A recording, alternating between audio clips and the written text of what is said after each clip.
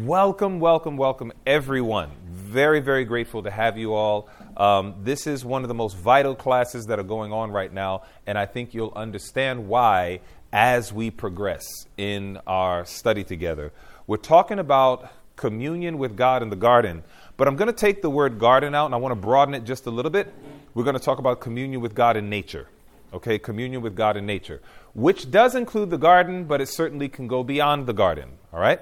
Because sometimes we have seasons in the year, or if you're in a seventh year and you want to let your land rest, or, if you're doing things where maybe the garden is not active, you still need to have communion with God. So, again, we want to broaden it from communion with God in the garden to communion with God in nature, all right? What we're going to do is have a word of prayer. And then after that, we will begin. So let's bow our heads, please. Our Father in heaven, we are very grateful for this opportunity for us to enter into this time of class where we can learn very, very important lessons as it relates to having communion with you the way Jesus did it. And I just pray that you will please grant us your Holy Spirit and settle these truths in our minds and help us to remember that the blessing is in the doing. We pray these things in Jesus' name. Amen. All right, let us go ahead and remember this. This is a point I want us to really remember, is that when we think about Jesus, often we focus on him as the Savior. And I get it. That's the highlight. He's the Savior of humanity. He saves us from our sins. Praise the Lord for that. But Jesus came to this earth to do something else. While he definitely came to save us from our sins, he came to do something else. He came to be our example. He actually came to show us how to live. And I sure wish that many of us would study the life of Jesus in that context a lot more, and especially our youth. In 2 months, I will be privileged to be 50 years young. And when I look at it, I'm thinking to myself, man, I can't go backwards. It's like all I can do is go forward to that. But wow, if I knew what I know now when I was 25. Wow, if I knew what I know now when I was 15. It's like just how much drama I could have saved myself from, or God could have delivered me from. And so what we're going over, please, especially the youth in this room, pay super close attention to this, because if you put this into practice, you will truly be spared from 1,000 perils. Now, when we look at the idea that Jesus is our example, what that means is that now when we study the Bible and when we study about Christ, we are not just learning what he did, but what he calls me to do and to be. Are you following that? Every time you read your Bible and you're studying about Christ, you're not just studying it in the context of what he did, but you're also studying it in the context of what I must do, and most importantly, what I must be. Jesus is our example. Let's get some Bible proof for that. 1 John 2. Let's turn our Bibles to the book of 1 John, and we're going to chapter 2, and we're going to consider this idea of Christ being our example, not merely coming to this earth to save us, but also to show us how to live. So in 1 John chapter 2, and let's go ahead and have a reader. Since, it's kind of like a class for us. So let's treat it like class. Let's have a reader. 1 John 2 and verse 6. Who would be so kind? Whoever reads, just read it nice and loud for us, please. Go ahead. He who says he abides in him ought himself also to walk just as he walks. Amen. So notice that the Bible is very clear. We know that the desire of God is not merely to come to him, but to abide in him. When you come to my house and I say, welcome to my humble abode, I'm talking about where I live. Is that right? Okay, where you abide. It's a place where you live. God does not want us to be spiritual visitors. He does not want us to be spiritual guests, because one thing I know about visitors and guests, sooner or later, they got to go. Is that right? Sooner or later, they got to go.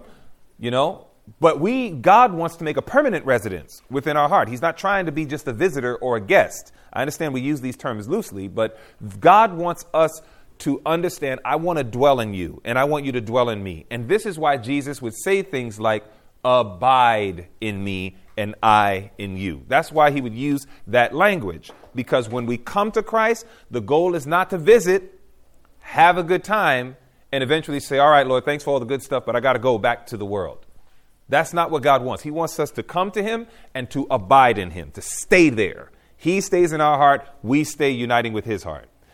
If we abide in Christ, the Bible says what will happen.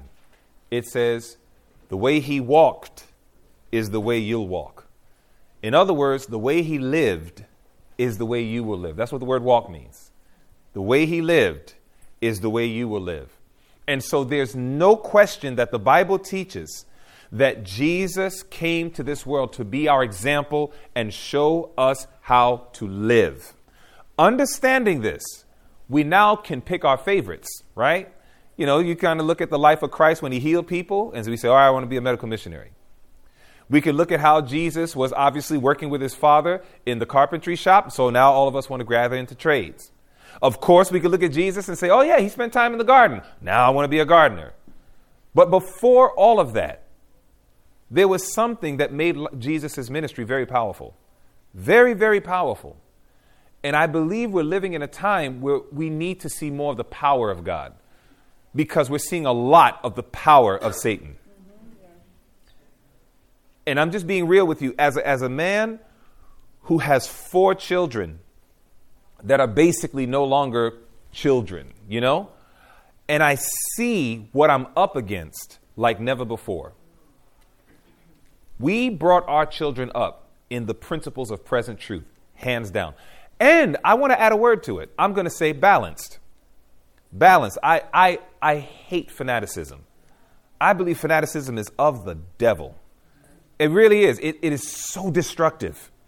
And so and believe me when I say I've been around fanatics. I mean, I've been around some people that are, if I could just speak plainly, they are weird. I mean, really strange. It's just like, you believe what? Or you live this way? What? And just strange. And it's amazing. There's a man who is now sleeping in the grave, I believe, awaiting the first resurrection. Richard O'Phil. Okay?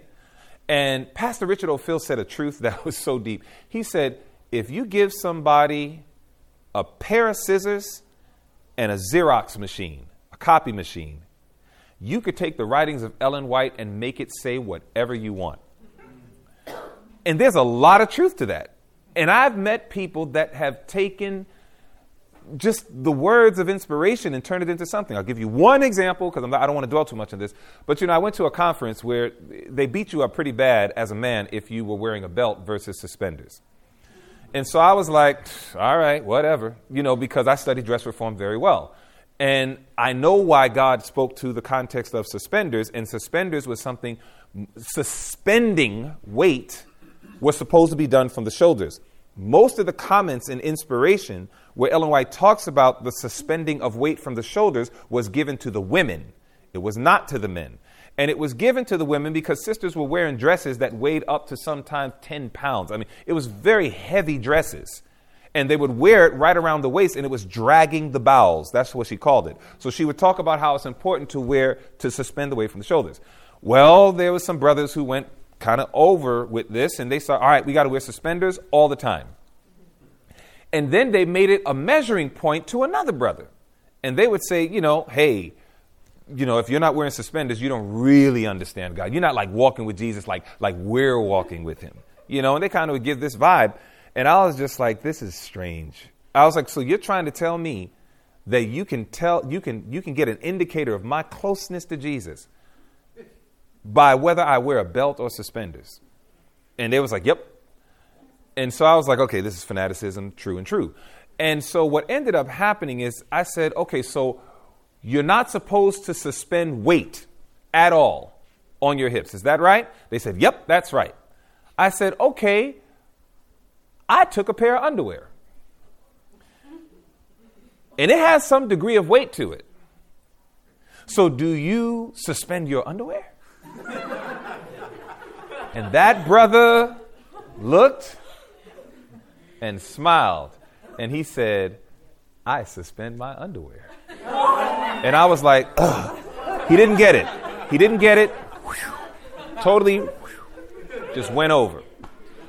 Fanaticism. So my family and I went to camp meetings and all sorts of stuff where we were always around fanaticism.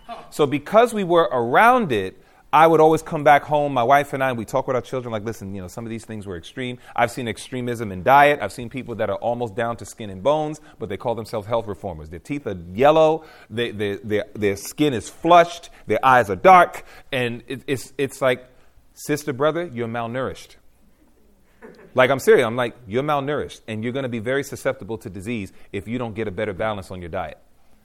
So the problem in Seventh-day Adventism is that we are reformers, which is good, but we are most susceptible to extremes in reforms, and that is bad. And many a times we fall into that. There's extreme dress reform, there's extreme health reform, there's extreme even Sabbath reform. I was told I couldn't laugh on the Sabbath. My first year in, I was laughing, and literally somebody said, excuse me, it is the Sabbath. You are not supposed to be laughing like that. And I'm brand new, coming out of the world. And I was like, man. And you know what? I was so hungry for God. I was so hungry for God that I actually said, well, I guess I got to learn how to not laugh on Saturdays.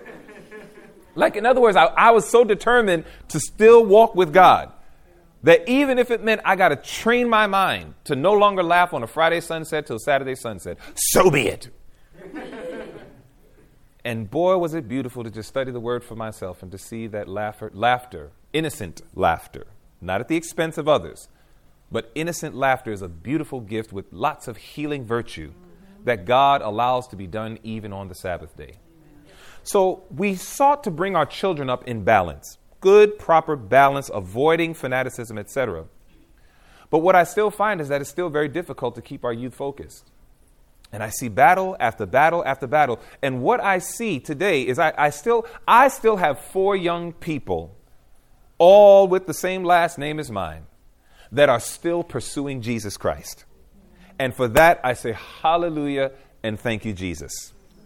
But I also see where the devil has gotten in there and has infiltrated to some degree or another in the spirit of degradation, bringing them down. Sometimes the mind gets a little bit more focused on that of the world rather than that of Christ.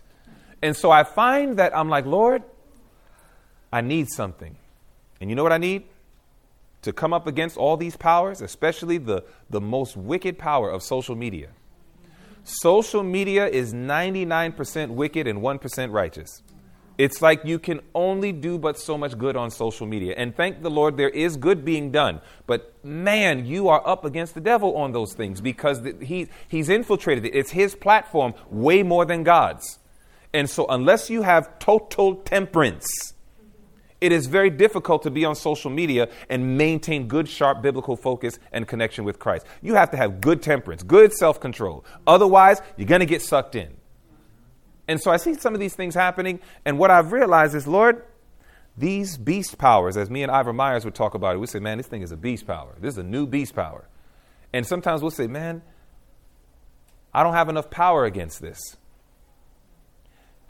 And you might be looking at areas in your life where you're seeing developments, things that's happening. Maybe it's not with your children. Maybe it's in you. Maybe it's in your marriage. Maybe it's in some other area of your life. And you and I are at a place where we're realizing we're coming up against some warfare, even if it's with ourselves. And we're realizing we need some serious power. And just merely knowing how to repeat Bible verses is not enough. Just merely knowing how to quote Spirit of Prophecy quotes, not enough.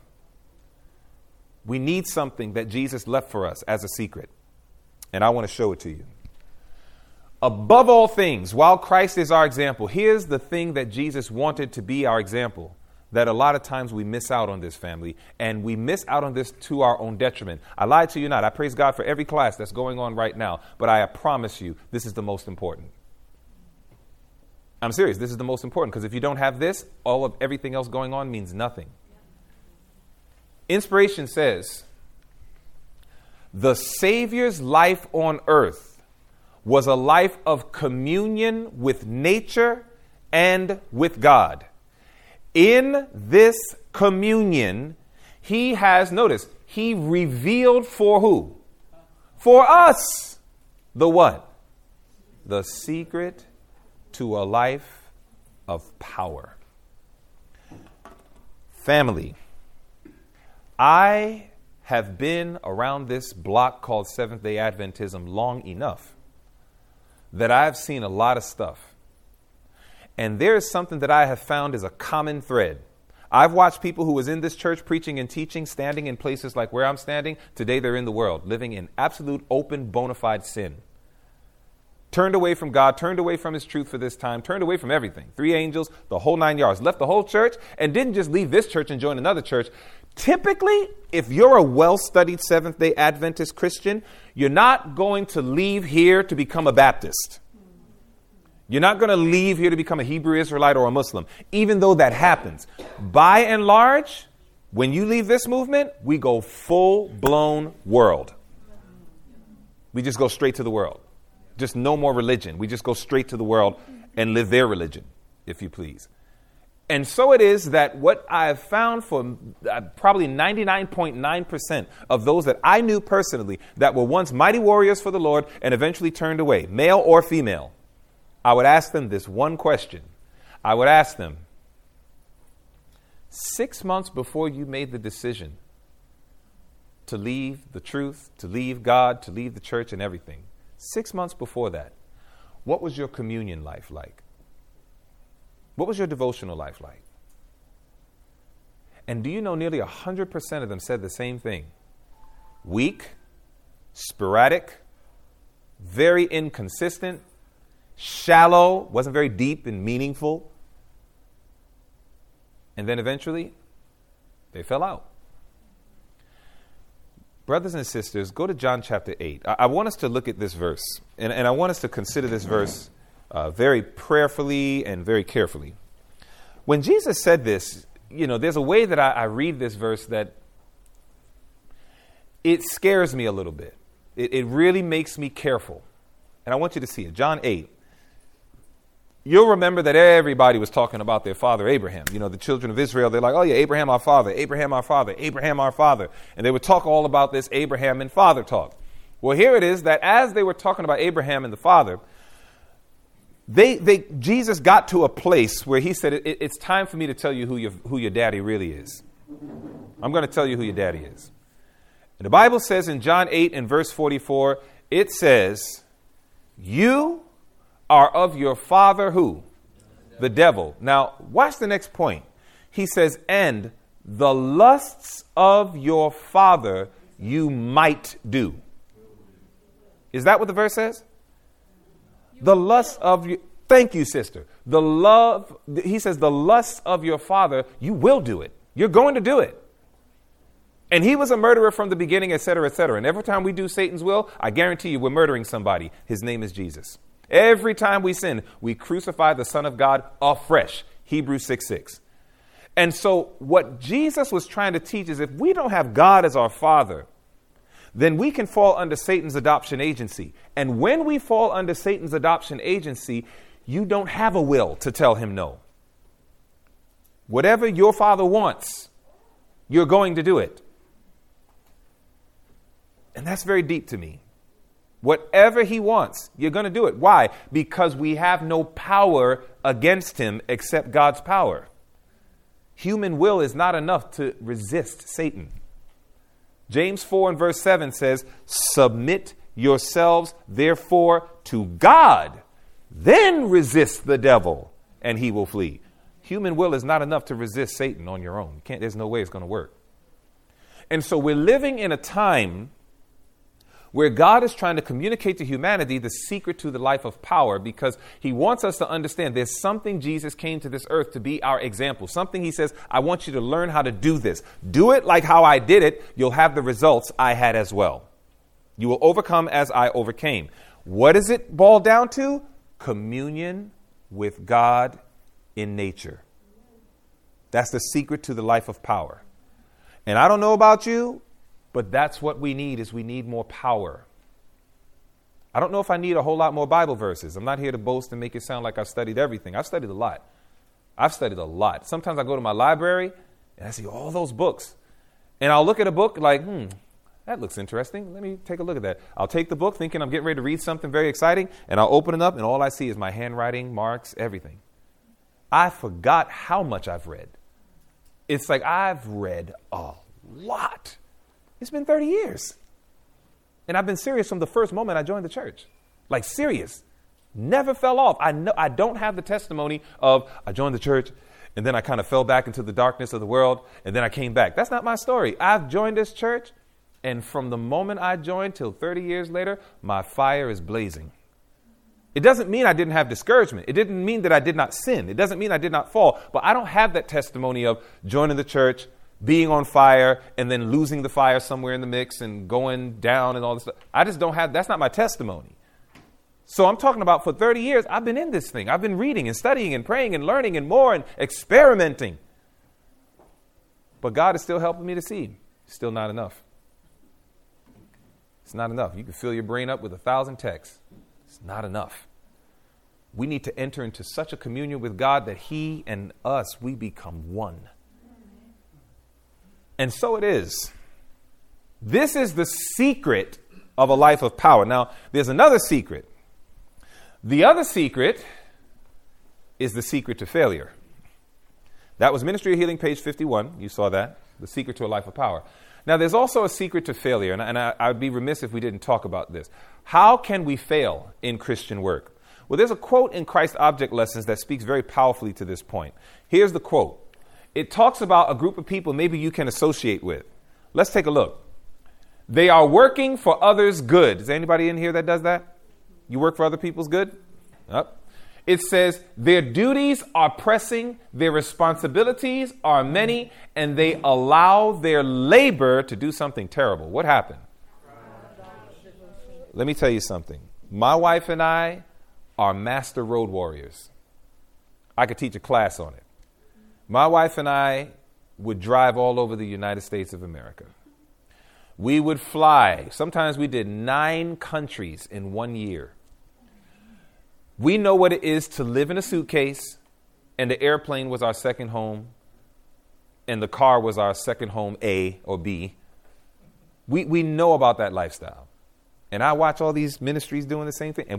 And here I am. I drag my children. I said, praise the Lord. We homeschool on the road. And it's like, yeah, right. Most traveling families know you on the road too much, your homeschooling gets compromised. Your homeschooling gets compromised. You're tired. First of all, you're a human. You're tired. You're up late, duplicating, printing, cooking, preparing, da-da-da. You're trying, and you're trying very genuinely. Nobody's questioning how genuine you are. But that is a formula for disaster. Seriously, it's a formula for disaster. I'm just telling you. It's a formula for disaster. It has to stop. Because if you keep doing it, you're going to see the fruit one day in the neglected ones. And this is what ended up happening. I'm thinking, man, we're doing all the will of the Lord. And we got so busy, the best thing you could do sometime was open up an Ellen White app and read a quick little 1-pager devotional. Well, praise God for that 1-pager devotional. It does help. It's better than nothing, but it's not enough to get us through these serious and trying times. We need something way more intimate with God. And so what happens is we allow our labor for other people's good to crowd out our devotional time. Now, here's what happens next. Communion with God through prayer and a study of His Word is neglected. It says here is one of the chief secrets of failure in Christian work. Christ Object Lessons, page 52. Chief secret of failure in Christian work is doing all this good to the point that it crowds out your own communion and devotional time with God. Your communion becomes weak. It becomes shallow. It becomes sporadic. It's all over the place. You don't have real focus. You only focus for the few seconds you're reading it. And when it's over, you're done. You almost forgot by midday what you even read in the morning. And that describes not just most Adventists. You know what? I don't know if that describes most Adventists. That describes the serious ones. But this also deals with a lot of those who are working really hard for the master. And Satan knows that it's a death trap. He knows it's the thing that takes us down. There are examples of this in failing in Christian work where you got these stories. So, you remember Mark 9:17 through 19, where, the disciples try to cast out the demons. The boy possessed by the demon. And when they tried to cast out the demon, you remember they couldn't cast him out.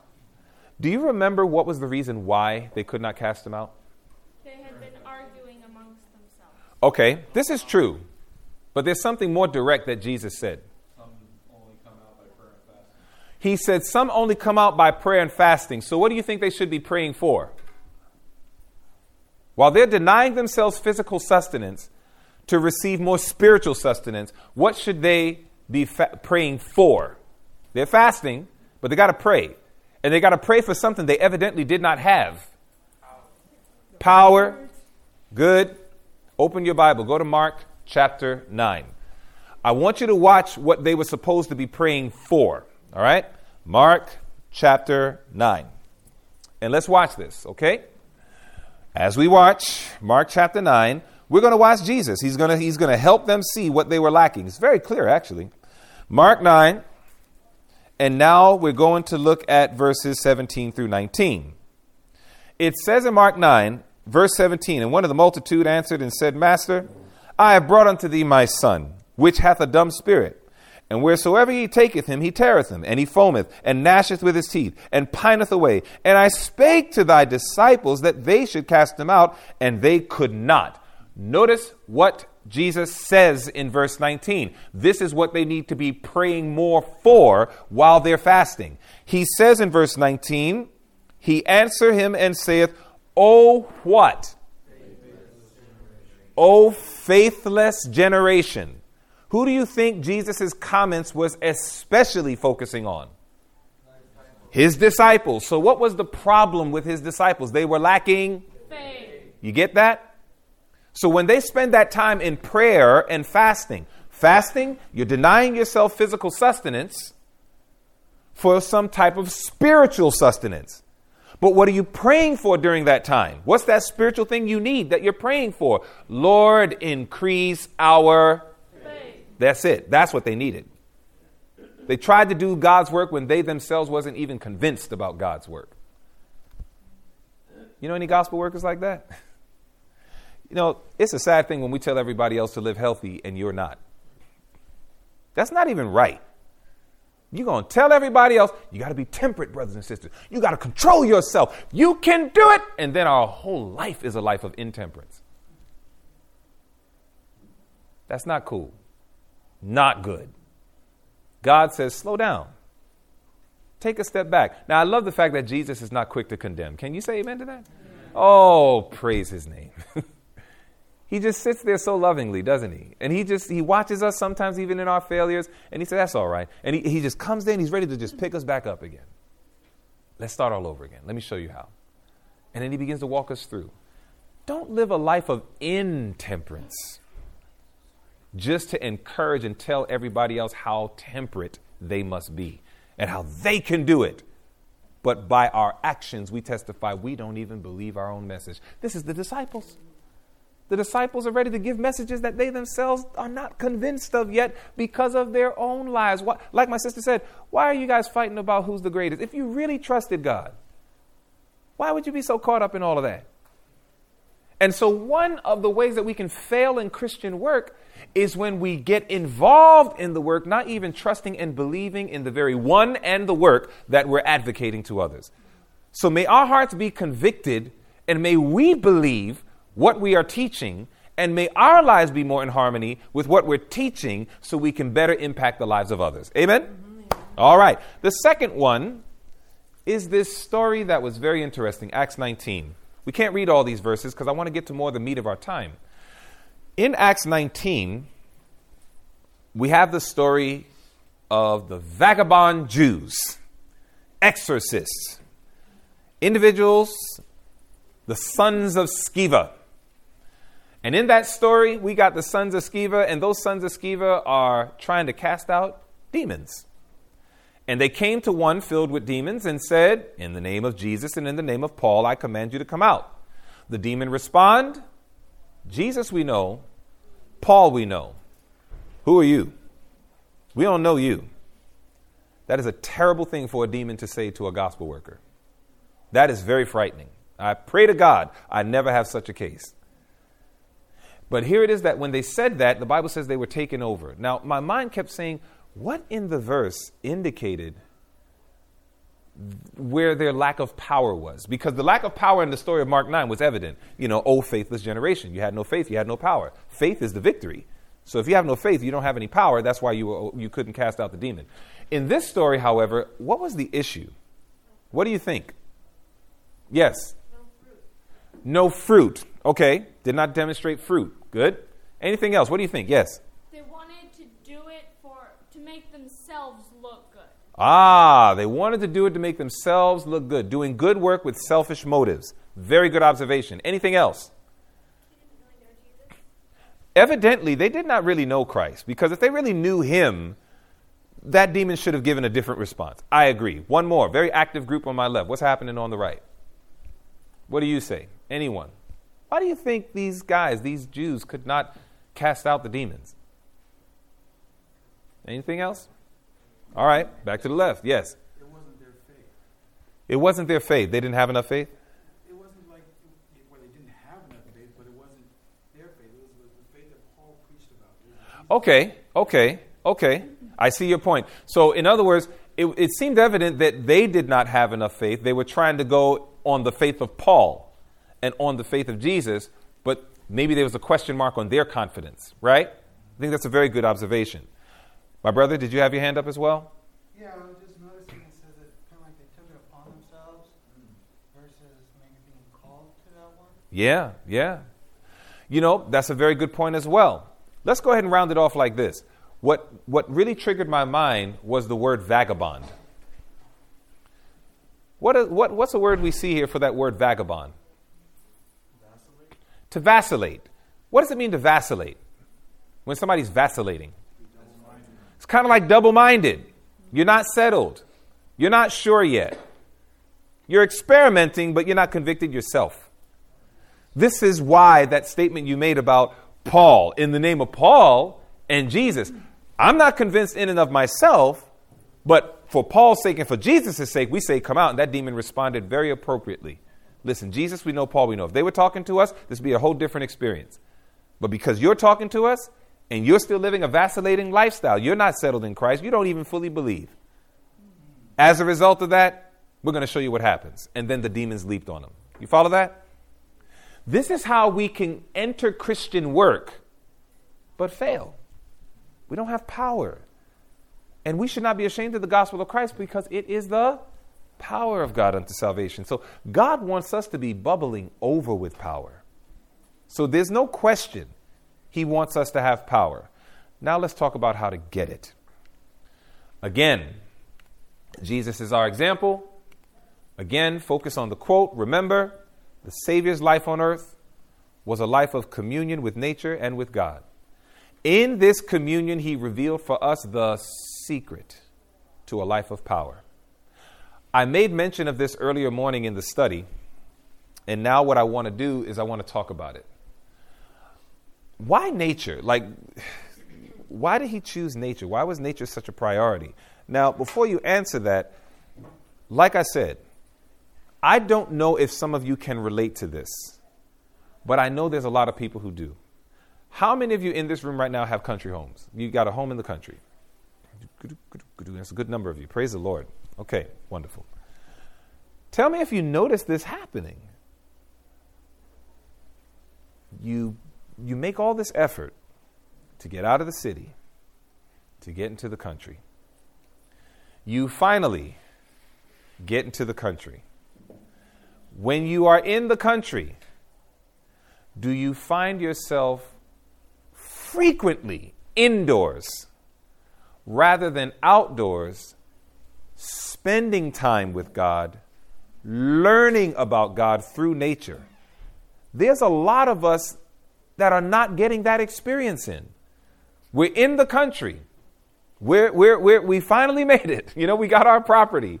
But sadly, we are not at the place where we're actually enjoying and receiving all of what God reserved in the country for us. We make painstaking effort to beautify the house, and some of our land looks like survival camps. Seriously, I've been in certain houses. It's like these people are ready for the bombs. They're ready for the grenades. You know, it's like, it looks like a survival camp. We're told in Inspiration, that precious little book, Adventist Home, we're told that our home should be to our children the most beautiful place on earth. Like when they come to our little country retreats, they should say, man, Mommy, do we have to leave here?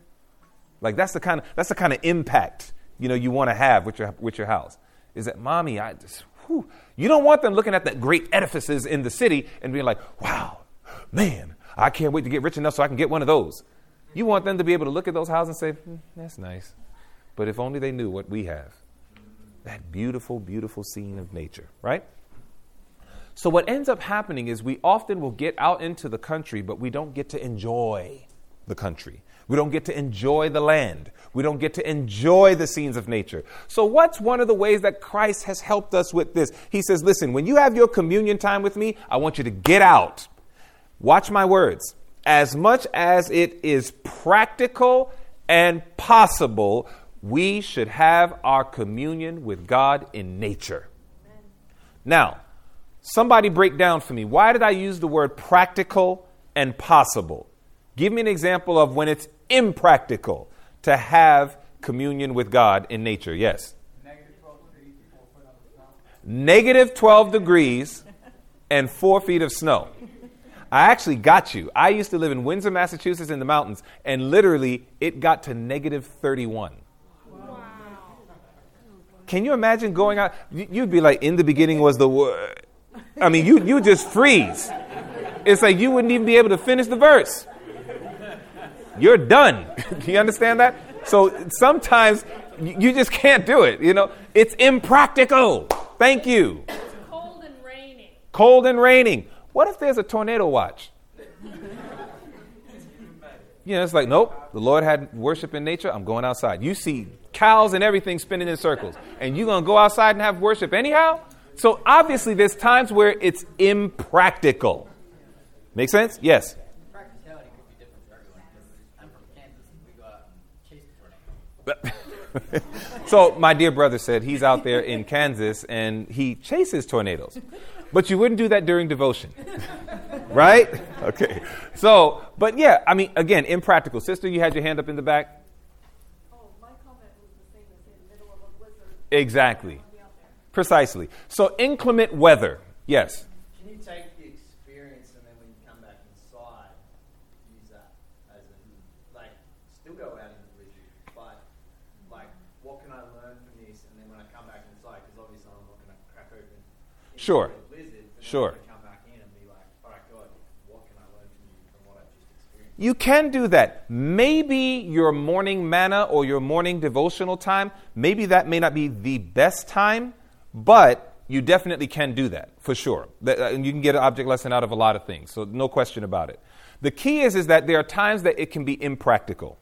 So first and foremost, we should prioritize having communion with God in nature as long as it is practical. What about possible? When you're on an airplane? You can't have communion in nature if you're on a plane. Perfect example. That's a perfect example. You can stare out the window.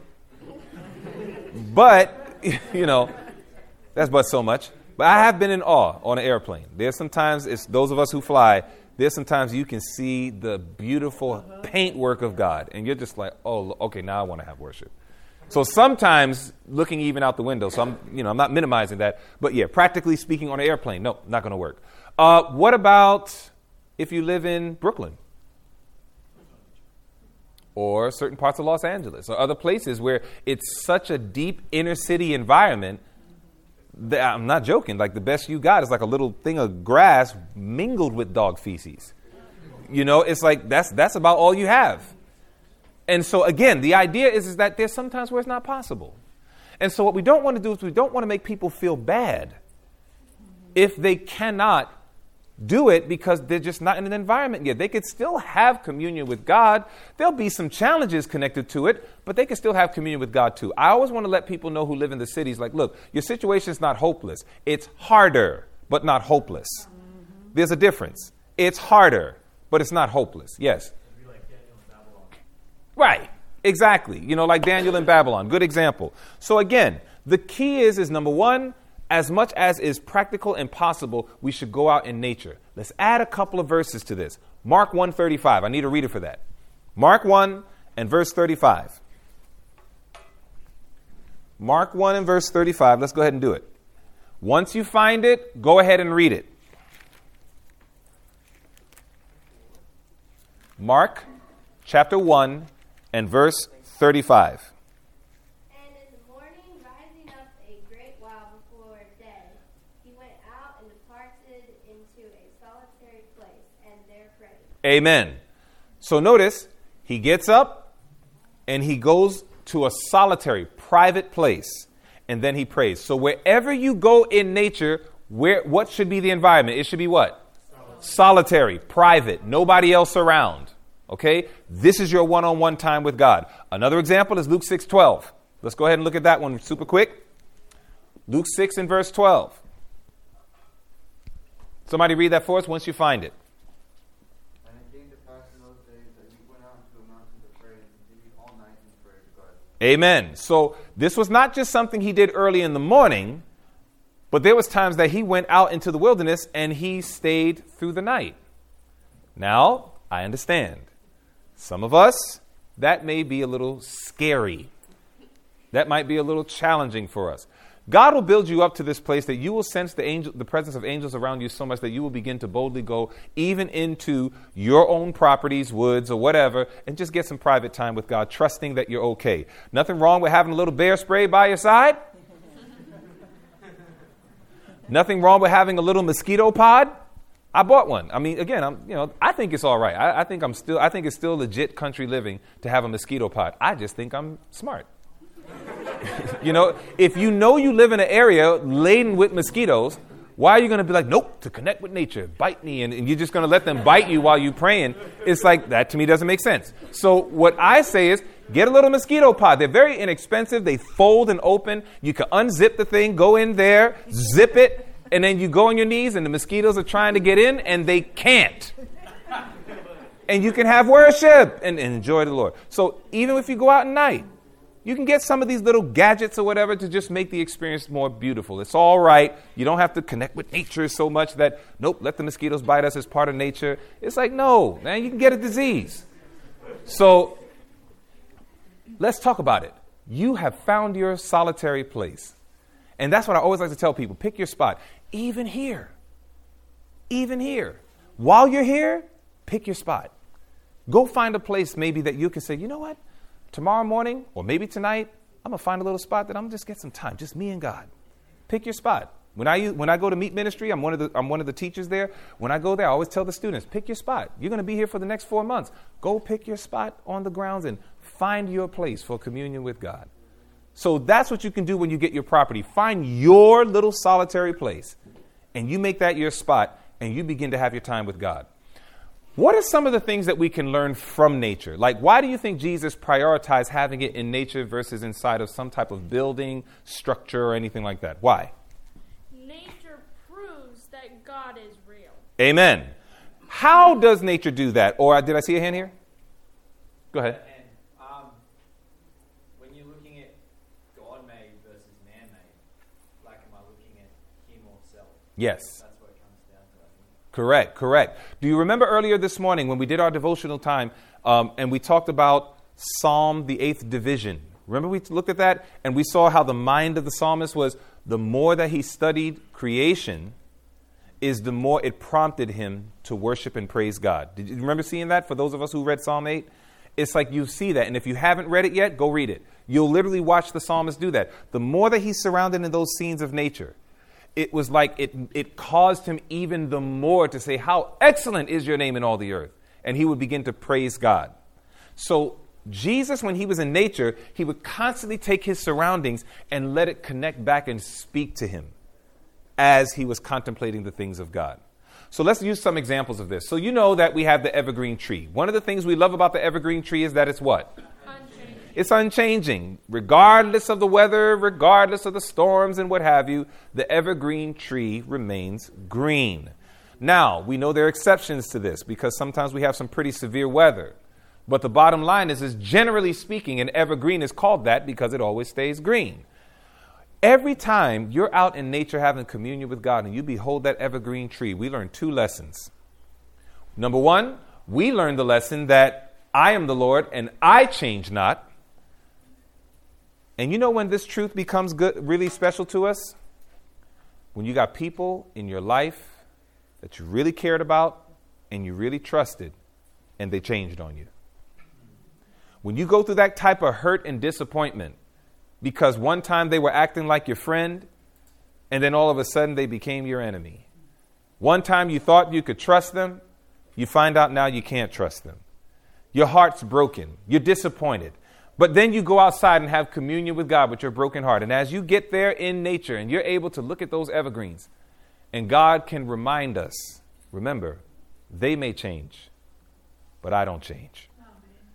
And it increases our faith. It prompts us to put our trust more in Him than in the arms and the arms of flesh. You understand that? Nature helps us to get a better focus of who God is as a person. But then after that, it also shows us who we must be.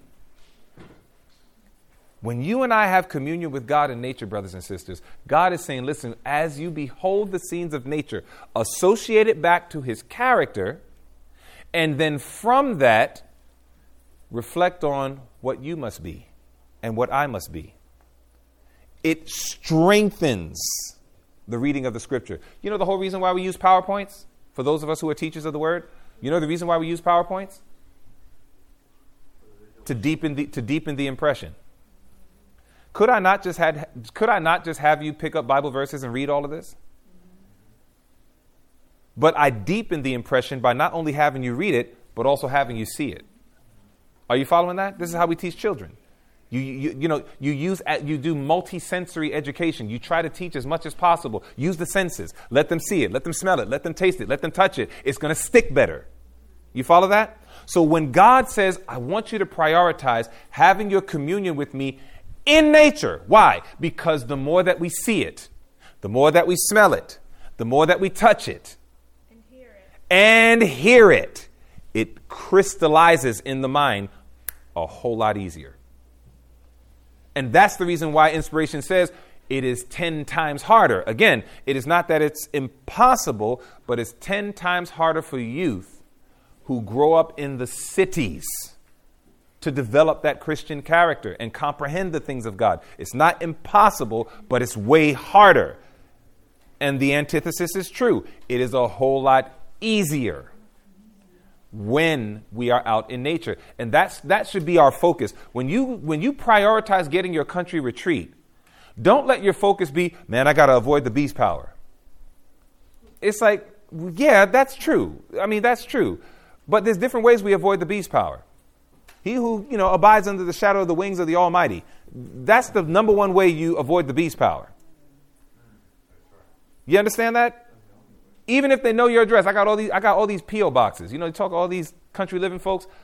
Hey, what's your address? I want to send you something. Oh, P.O. box? And P.O. boxes are not wrong. But sometimes we get the P.O. box because we're saying, just in case you apostatize, I don't want you to know where I live. I told you, I've been around a lot of fanatics. Now we don't know.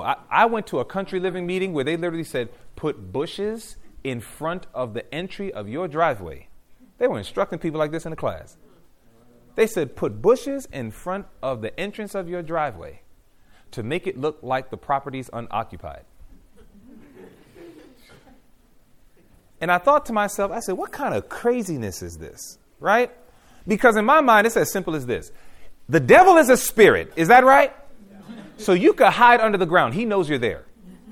Then what he can do is possess the mind of somebody and say, go down the road, turn left, turn right, and there they are hiding behind the bush. Are you following? So the answer is not, I get country homes or I move out of the city into the country because my desire is I need to hide from the beast power. I'm not reading that in inspiration. What God does let us know is that one day the enemies came to Lot's door. And I'm not saying Lot was living in the best environment. He should have took his uncle's first recommendation. Don't get me wrong. But even when he made a bad decision, The people who were controlled by demons came to the man's house. And angels, as it were, said, Lot, we got this. And those angels came out there, and the angels, blinded their eyes right in front of the house. And all they had to do was just kind of eventually go away. So God will protect us even if the beast power shows up at your door. Are you following that? That's not our number one motif. The reason we get out of the city into the country is to learn better the lessons of faith. When we get out there, oh man, my country retreat, it's like I'm going to have some sweet communion with my Savior. I'm going to get to know him. I love this. This is my favorite quote of all the writings of Ellen White, and it happens to be the explanation of victory over sin. Desire of Ages, page 668. When we know God as it is our privilege to know him, our lives will be a life of continual obedience through an appreciation of the character of Christ and through communion with God. Sin will become hateful to us. End quote. So this is actually preparation for victory over sin. Because you're communing with God. You're learning and studying his character. And he's using multi-sensors to get the point across to us. We are benefited greatly when we prioritize getting out of the house as much as is practical and possible and get that communion with God. Because let's face it, family, we're all still a little bit hard-headed. And we need all the help we can get to get the point across of what God is trying to teach. It's not just the evergreen tree. You remember, there was the mountain and hills. They represented places of safety. Places of safety, right? You remember the Bible says, forgive me. A little too trigger happy. Yeah, there we go. There we are. I will lift up mine eyes unto where? The hills, from whence comes what? My help comes from the Lord, which made heaven and earth. Every time we get outside and we behold those hills, if you have hills that your house is surrounded by, every time you behold those hills, God says, I want you to remember those hills are symbolic of places that help people in their time of trouble, that helps people in their time of need. I am always that cleft that you can come to. You can come to the rock that is higher than you, and you can hide yourself under the shadow of my wing, and I will protect you. So those help for those moments where sometimes we're battling with fears. We're battling with the cares of the world. We're scared and we have anxiety. We don't know what's going to happen next and what's going to get us or what's not going to, or try to get my children. But here goes God in nature reminding us every time you see those hills. God says, I want you to remember. That's where you're going to get help. That's where I will secure you. And that's where I will keep you. And I love it because as you heard in my prayer, the blessing is in the doing of this. Don't just know it. You got to do it. It's called experimental religion. Experimental religion. Let's continue with another one. Rocks. Rocks were considered fortress and strength. Right? You'll remember that the Bible says in the book of 2 Samuel 22, and he said, the Lord is my rock and my fortress and my deliverer. Once again, similar to the hills, the rocks are God's fortress, and that is how he delivers us from the destroyer. All throughout nature, God wants us to always look at nature and associate it with something about his character. So let's take these last few moments of our class and let's go ahead and let's talk about this. I'm going to throw something out. I want you to talk to me. Tell me, what can I learn about God through that? All right. Number one, grass. Somebody. What would you say? That's something easy to see even in suburban homes, right? Grass. I'm not talking about marijuana. Regular lawn grass. Aha. So when you see the grass, that's a way that you can associate how God lasts forever. I can put my trust in him. He's never going to leave me nor forsake me. Beautiful. Yes. Like the grass soaks up the dew in the morning, we should soak up the word of God. Ooh, nice. Like the grass soaks up the dew in the morning, so we in the morning should soak up the word of God. That's beautiful. All right. Another one. Let's go. Sticks. Sticks and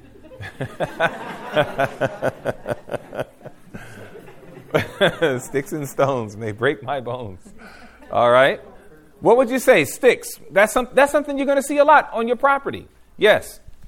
Did you have one, sis? Well, then you've got the verse like abiding being on you, and that section in John, like if the branch gets snapped off, it dies, and like the dead sticks on the ground, it's death. It's Right. a reminder to abide in Christ so that you can live. Okay. So I can look at the sticks laying on the ground that's becoming brittle and withering. I could look at that as a warning, and also remember, stay connected to the vine so that way you don't wither like this stick. Okay? Yes?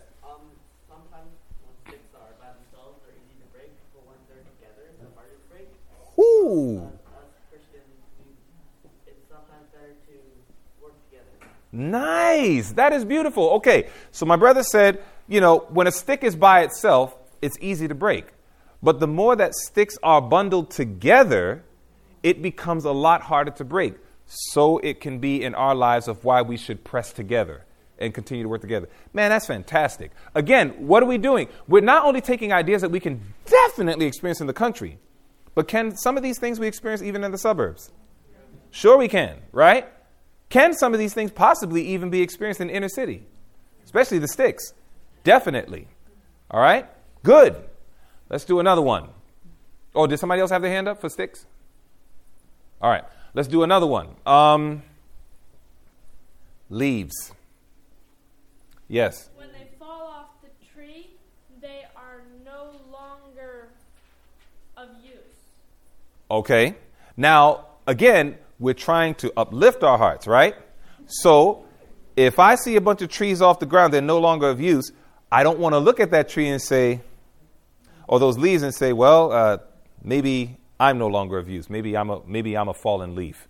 You don't want the person to interpret that. So what we're trying to do is see what can we learn from the leaves that encourages us or builds us up. So you could take that same scenario, but add something to it. And I can help you with that if you need some help. To stay connected. Okay. Stay connected to that tree. And that way, life continues to flow. You got it. Beautiful. Positive. Love it. Yes, my brother. Spread the word of God like the leaves of autumn. Yes. Spread the word. So when we see the leaves on the ground, we see our mission. Spread the word of God like the leaves of autumn. Yes, and then yes. Basically, when leaves decompose, they are nourishing to the plants. And so we need to die to self so that we can be nourishing to the ground. That's right. Amen. I'm going to build on that. The same way that the leaves, when they fall on the ground, they decompose, and then they begin to nourish the soil to produce something greater at a later time. So it is that we should die to self. So that way, as we die to self, God can work through us now that we can bear even greater fruit to his name's honor and glory. These are the things that we want to consider. But I also want to remember the fall season, which happens in inner city, suburbs, and the country. In the fall season, one of the things I love is that when those colors change, that's an indication that those leaves are dying. They're going through a dying process, but they're so beautiful. You ever read in Psalms where it says, beautiful are the death of his saints? You know what I'm saying? Even when individuals pass away, they are still, though they may be sleeping, their works can still follow them and bless others. And while we may mourn, God says it's beautiful because another soul sealed for eternity. There are many ways that we can take the grim and the bad and the ugly, and through nature, we can learn things about God. We'll take this last comment. And so, when they were killing all the martyrs, they were having trouble because the martyrs were so dense in Christ that it didn't bother them. That's right. And the more martyrs they killed, the more Christians they had. Amen, my sister. You see, God wants us to understand, beloved, that there's a beauty in having communion with him in nature. And what I want to encourage us to do is to make it our priority, because our power comes from our loyalty, our faithfulness, our fidelity to God. The more that we are loyal to him, we become lost in him. And as a result of that, all the things that happens on the outside become of lesser consequence to us. As long as I'm in him, whatever his will may be, so let it be done. My hope and my prayer for each and every one of us is that we will understand that the Savior's life on earth was a life of communion with nature and with God. And in this communion, he revealed for us the secret to a life of power. May we have such a sweet communion with God that our love and our devotion for him will be deeper. And maybe by the grace of God, we'll be counted amongst those patient saints at last during the final scenes of Earth's history that keep the commandments of God because our love was so deep for him, because our communion was so sweet with him. This is my prayer for each and every one of us. Do we understand the study? Will we make it a greater priority to have uninterrupted communion with God in nature like Christ did it? Are we willing to do that? Amen? Praise God. Then let's have a word of prayer on that. Our Father in heaven, we thank you for our time together. We thank you, Lord, so much for teaching us these lessons. There's a whole lot more we could have gone over, but time does not permit. May you bless us just to hold to these few gems that we studied today, put it into faithful practice, and realize the great blessings of heaven. For truly the blessing is in the doing. In Jesus' name, amen. Amen. All right, family, God bless you all. This media was brought to you by Audioverse, a website dedicated to spreading God's Word through free sermon audio and much more.